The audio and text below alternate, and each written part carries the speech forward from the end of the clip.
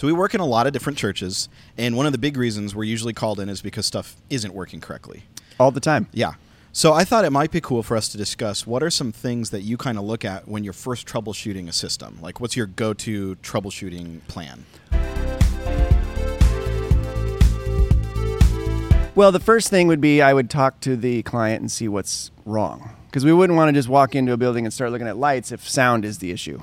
Right. So I suppose there would be the first step would be, okay, let's just have a discussion. Usually they discuss that with you before we actually go on site. But it's interesting how a lot of times they're not really sure what's wrong. Like, I just got a call this week where somebody was like, the faders on my console are not changing the sound.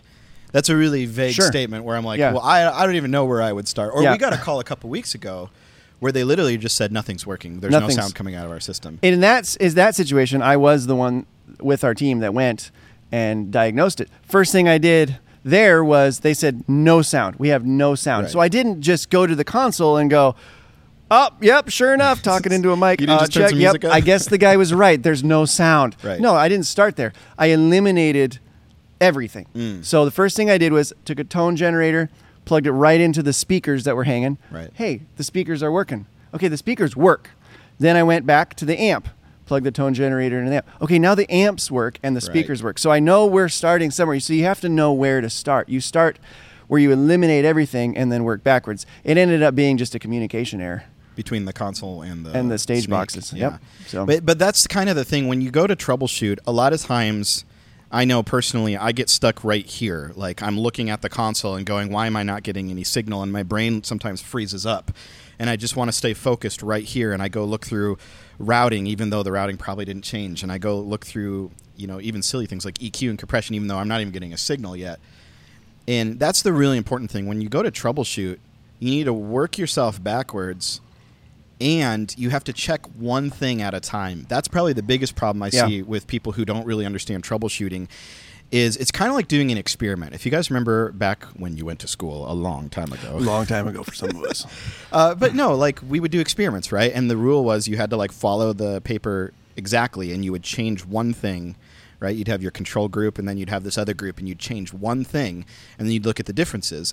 And that's kind of what troubleshooting is like. Like you have to change one thing at a time. If I'm not getting any signal and all of a sudden I go change the microphone and I change the cable and I plug it into a different input and maybe I get a result and it works. I don't know which of those three things fixed the problem. Exactly. And so I always like to go back to the very beginning. Like if I'm not getting input on stage, I take a different microphone with me. Yeah. And I plug this microphone into the exact same cable. Does it work? Yeah. No. Okay, then I switch back. Then we change the cable out. Does that work? No. Okay, then I go to the snake.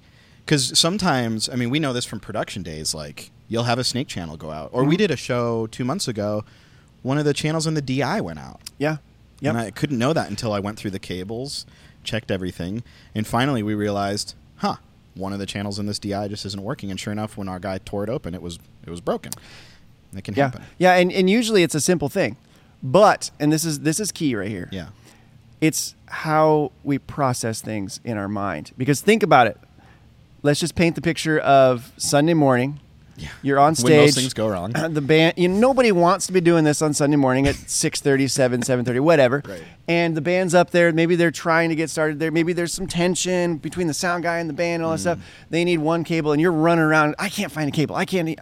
You're not thinking clearly. Yeah. And that a lot of times can be the problem. But the only way to get better at that is to be in those situations. Right. But be self-aware of those situations and actually start training your brain to stop, to think, and to go in order. It's just like learning how to play guitar. If you didn't know how to play guitar and I showed you a G chord, you wouldn't just magically know how to play a G chord. Right. It would take time. You'd have to sit and practice. It's the same way with troubleshooting. I think that stop and slow down is probably one of the biggest keys. I remember we were doing a show not long ago, and this DJ plugged his rig in, and all of a sudden we had buzz everywhere. And I'm freaking out. And I've been doing this a while, but I don't know. It's 106 degrees outside. We're sweating. And our owner walked by, and he's like, hey, man, just breathe for a second. Okay. He's like, do you know how to fix this? I was like, yeah, I know how to fix it. He's like, then just go. Go slow. Go fix it. Everyone can wait. It's not going to be a big deal. But that's the big thing is just start slow, change one thing at a time, and be methodical about it, and you'll figure it out.